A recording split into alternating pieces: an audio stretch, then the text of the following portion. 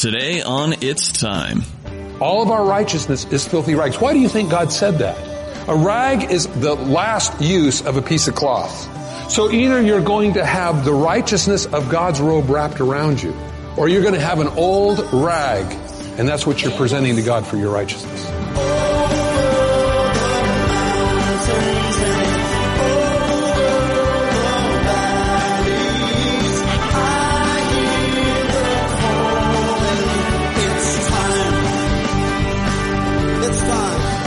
Hello and welcome to It's Time, the daily teaching ministry of Pastor Mike Kessler, the pastor of the River Christian Fellowship in Twin Falls, Idaho. Today, Pastor Mike is teaching on the book of 2 Peter. The study on 2 Peter is part 2 of the Peter series, and if you'd like to catch up on the series, 1 Peter is available for free download through the iTunes podcast store, or you can purchase it from CSN at 800-357-4226. With 2 Peter, here's Pastor Mike. Don't let the devil buy you off with trinkets of the world that entertain your thoughts. Just say, God, I want to be what you want me to be. You know, the Bible will lead you. You know, we all just go to God and we say, Lord, today's your day. Show me what you want me to do. Help me be the best I can be for you. And Lord, you have a right to interrupt my day however you want to interrupt it to do your work. You know, that's the prayer we as Christians pray. You know, a lot of times people say, well, I don't have time to pray. And they think that we often have thought that we've got to spend hours and hours in prayer. Hey, listen, it's surrendering your life to God. Do you know God takes you at your word? When you came to Christ and you said, Lord, forgive my sins, I believe Jesus died on the cross for me. If you meant that in your heart, God took you at your word and born you anew by His Spirit. Took you at your word. Now, the same thing. We go to God in the morning. Lord, today's your day. Sensitize my heart to your Spirit. By the way, I think when you spend time in prayer, maybe a little bit longer than just something short, I think God begins to reveal to you knowledge to witty inventions. Many of you that are business people says that and tells us that in the book of Proverbs. Some of your businesses need a witty invention. Serious. I believe inspiration comes from God. Sometimes in your prayer, God will lay somebody on your heart you maybe haven't thought of for years. You call them on the phone only for them to tell you, wow, I've been just hoping somebody would call me and talk to me. Maybe it's something that God is working on in your own soul and in your own life.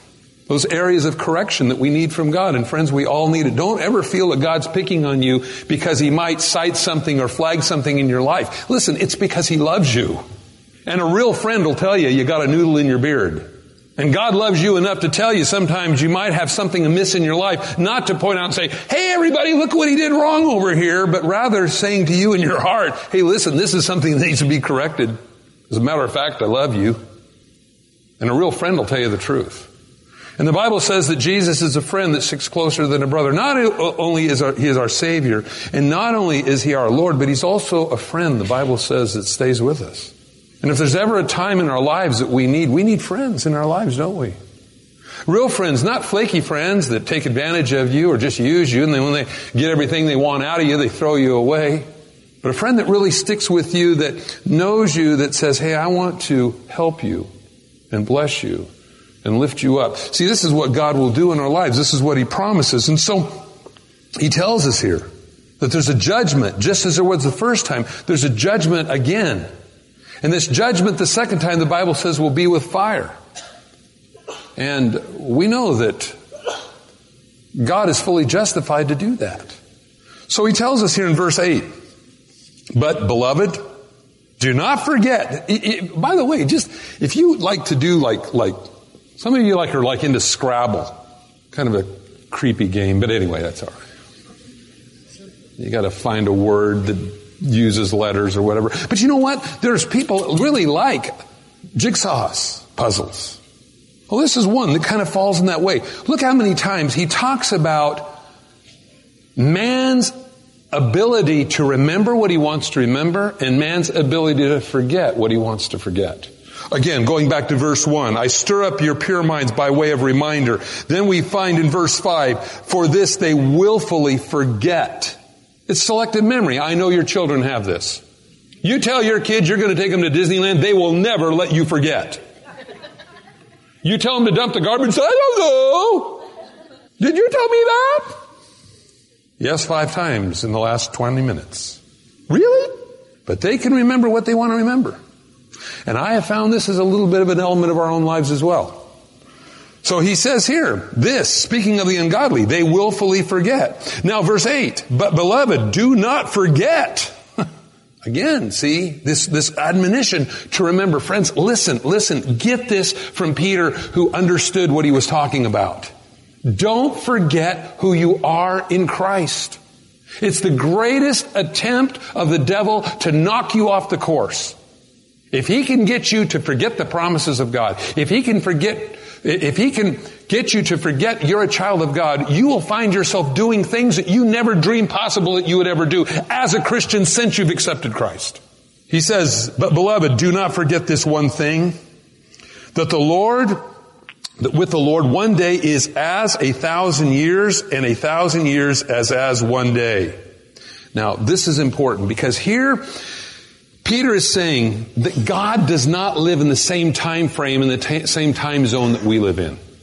Now, there's people that have come along and said, well, see, God could have made the world over a period of 7,000 years. Because if a day is as 1,000 years, and 1,000 years is as a day, and the Bible says He made the earth in 6 days, why couldn't He use 6,000 years to build the earth? Seems logical, doesn't it? Except if you look at the story of creation, when God creates the plants first and then He creates the sun, having plants 1,000 years without sunshine is a problem. And the Bible also uses those words there in Genesis that very clearly say, evening and morning were the first day. Well, it was a really long day. It says evening and morning were the first day. So it was 6 days. And by the way, what's hard for God? He spoke it into existence anyway. The Bible says all things that exist are created from nothing. Now, if we go back to elementary science 101, you know that everything that exists is created from energy, which is comprised of atoms, which is electrical charges, protons and neutrons, and depending on how many there are, depends on whether it's wood, hay, stubble, metal, you. It's just energy. And by nature, like charges repel, so they really don't know what holds the center of an atom together. Because they are the same charges. What's circling around the center of the atom is the opposite charge, but all those little components inside the atom, and this is what Einstein figured out, that if you could somehow figure out how to split that apart, you would get a chain reaction of violent nature called an atomic explosion. The center of the atom is held together by God. The Bible says God holds all things together. Now it's interesting when we're talking about here how God's going to allow the world to be destructed with a fervent heat. Flood the first time, fire the second time.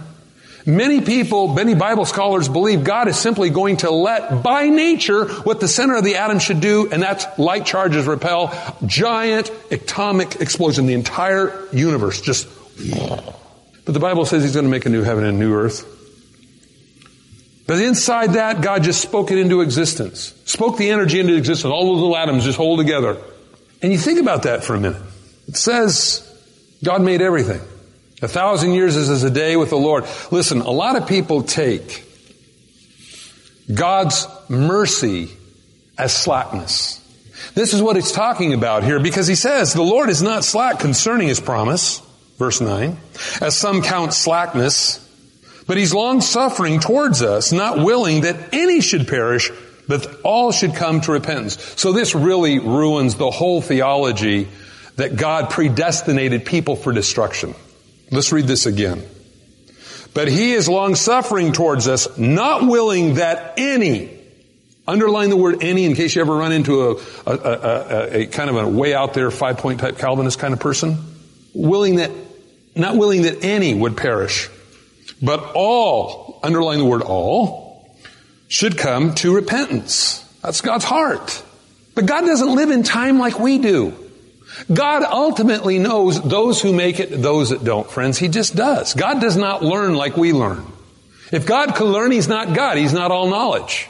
He lives in all times present, and that's what this whole thing about 1,000 years is a day and a day is 1,000 years. God lives in all times present. So, it's us that live in time. That's really difficult because, see, we have to take sometimes eternal principles and bring them into our worldly understanding or our earthly understanding of things.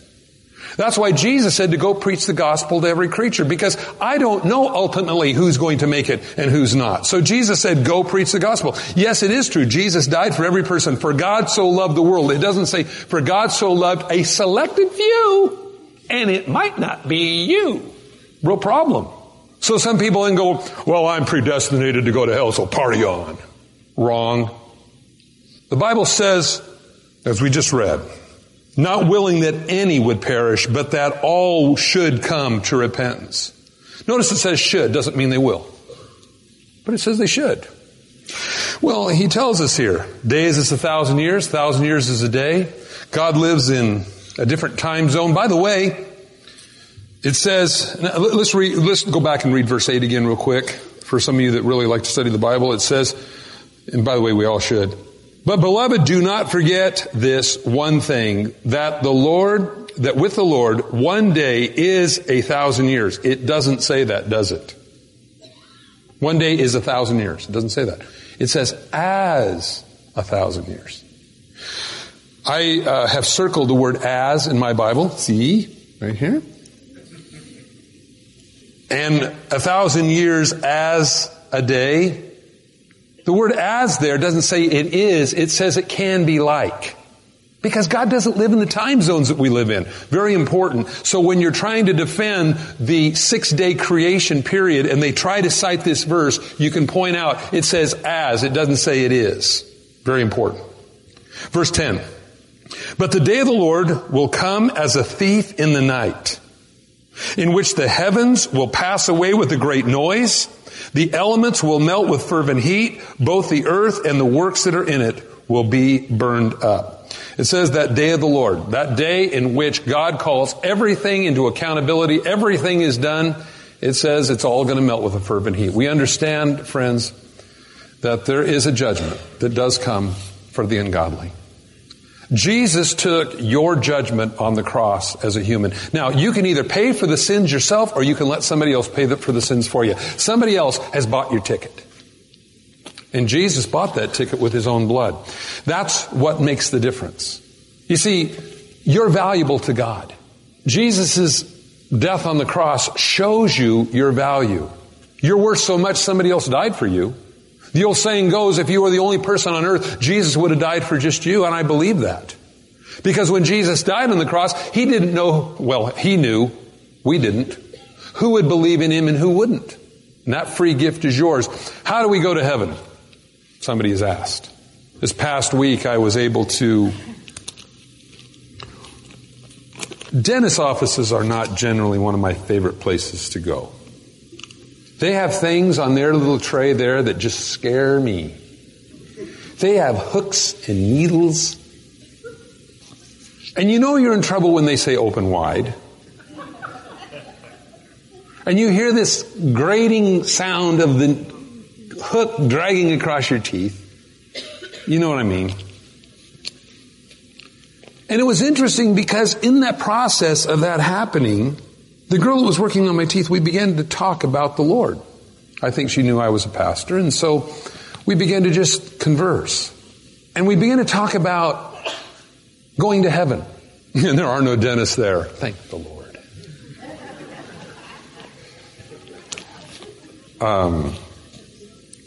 But we began to talk about how we're righteous. And I began to share with her just how the righteousness of God isn't something that comes from us. It's something that God gives to us. And that even Jesus talked about this big marriage supper in heaven. And everybody was given a robe. And Jesus walks up to somebody and says, how did you get into the party without a robe on? And the man was speechless and he was escorted out. That robe is the robe of righteousness that God gave us. We go to heaven because God gives us the righteousness. It's like you put on a coat, one of those long trench kind of coats, and you wrap it around you, and now you're all white and clean. That's what makes you holy.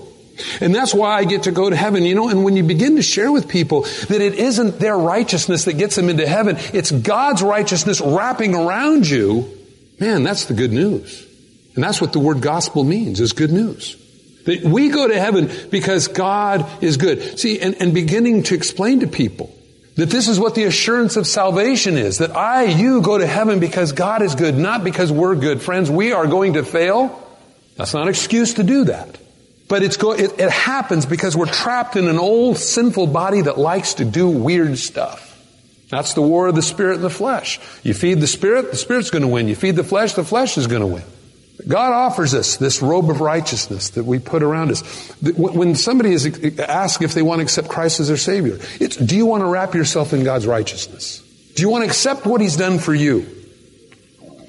And you know something? When you're wrapped in the robe of righteousness, God changes the way you see life. Changes the way you respond to life. And I would invite you this morning to consider whether you've been wrapped in God's robe of righteousness. If you were to die today, would you stand before God and say, God, I've done the best I can? Or would you say, Lord, thank you for wrapping me in your robe of righteousness? That's how you really know if you're saved or not. Because if you're trying to ever approach God in your holiness, your righteousness, the Bible says all of our righteousness is filthy rags. The most vile, filthy rag you can get. That's how good our righteousness is before God.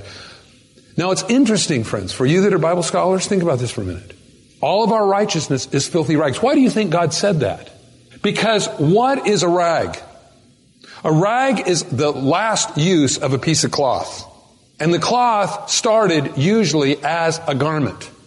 So either you're going to have the righteousness of God's robe wrapped around you, or you're going to have an old rag at the end of the line, and that's what you're presenting to God for your righteousness.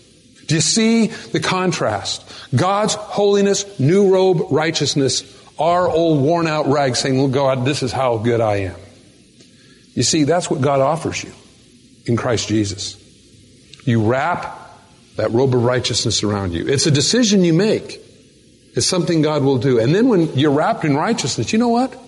God changes you. You see, that relationship with God changes the way you look at life. It's no longer everything for me and I. Now, God, what can I do for others? And that's where God begins to intervene in our lives and change our focus and remind us who we are. You need to be reminded, if you don't have a relationship with God here this morning, my heart goes out to you sincerely because no one tells you who you are. Hollywood tells you who you are. The trends of the day tell you who you are. Gucci tells you who you are. But if you're in Christ Jesus, God tells you who you are and reminds you who you are. And in this road of life, God continues to remind us who we are. So we don't believe the lie of the world, and we don't fall in to the same trap the world is in, a generation lost in space. If you ever want to look and see what's wrong with America, they've forgotten who they are. But God says, remember. I believe some of the ways we remember is reading your Bible every day. I believe some of the ways we remember is getting together on Sunday morning and celebrating what God's done for us.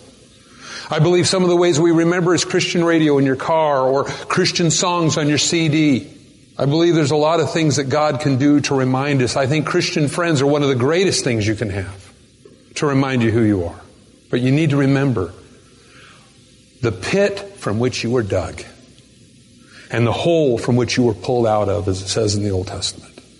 Never forget who you are in Christ. Peter reminded over and over again, remember, remember, remember. And he said the world willfully forgets. This morning, if you've never wrapped yourself in the robe of righteousness, if you've never accepted what Jesus has done for you, took your place, we're going to pray right now and you can ask the Lord into your life. And He'll change you from the inside out. Remember, friends, you're not going to do anything for the kingdom of God you're not going to be attacked for. No good deed goes unpunished. But that's okay. Great is your reward in heaven. The Bible says, beware when all men speak well of you. You need to remember, you have a greater calling than people's opinion. You do what God's called you to do, you'll be blessed. So if you need to pray, you need to get right with God, we're going to pray right now, and you can ask the Lord to change you. In Jesus' name, let's pray. Father, I come to you in Jesus' name. And I invite you into my life today. I have lived it my own way. And I confess to you, God, I'm empty inside. So from this day forward, I commit my life into your hands. Jesus, I believe you died on the cross for me. Your blood covered my sins.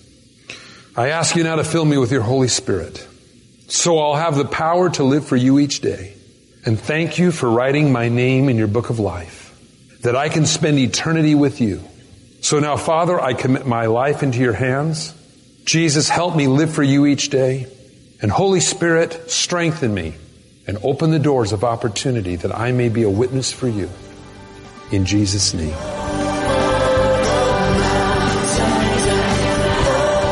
That's Pastor Mike Kessler with It's Time. I'd like to take this moment to invite you to get your free copy of It's Time to Grow, the New Believers booklet written by Pastor Mike. It's Time to Grow answers many of the questions new believers have in a clear and concise manner, followed by the scripture references for each statement made. It's Time to Grow can be yours simply by dialing 800-357-4226. That's 1-800-357-4226. Or you can order it online for free at csnradio.com. Don't forget, if you'd like a copy of today's program, you can call our toll-free line I mentioned before, and that's 1-800-357-4226. Also, the daily free podcast is available through iTunes by searching for It's Time in the iTunes Store. On behalf of Pastor Mike and all of us here at the River Christian Fellowship, thanks for listening, and tune in next time for It's Time.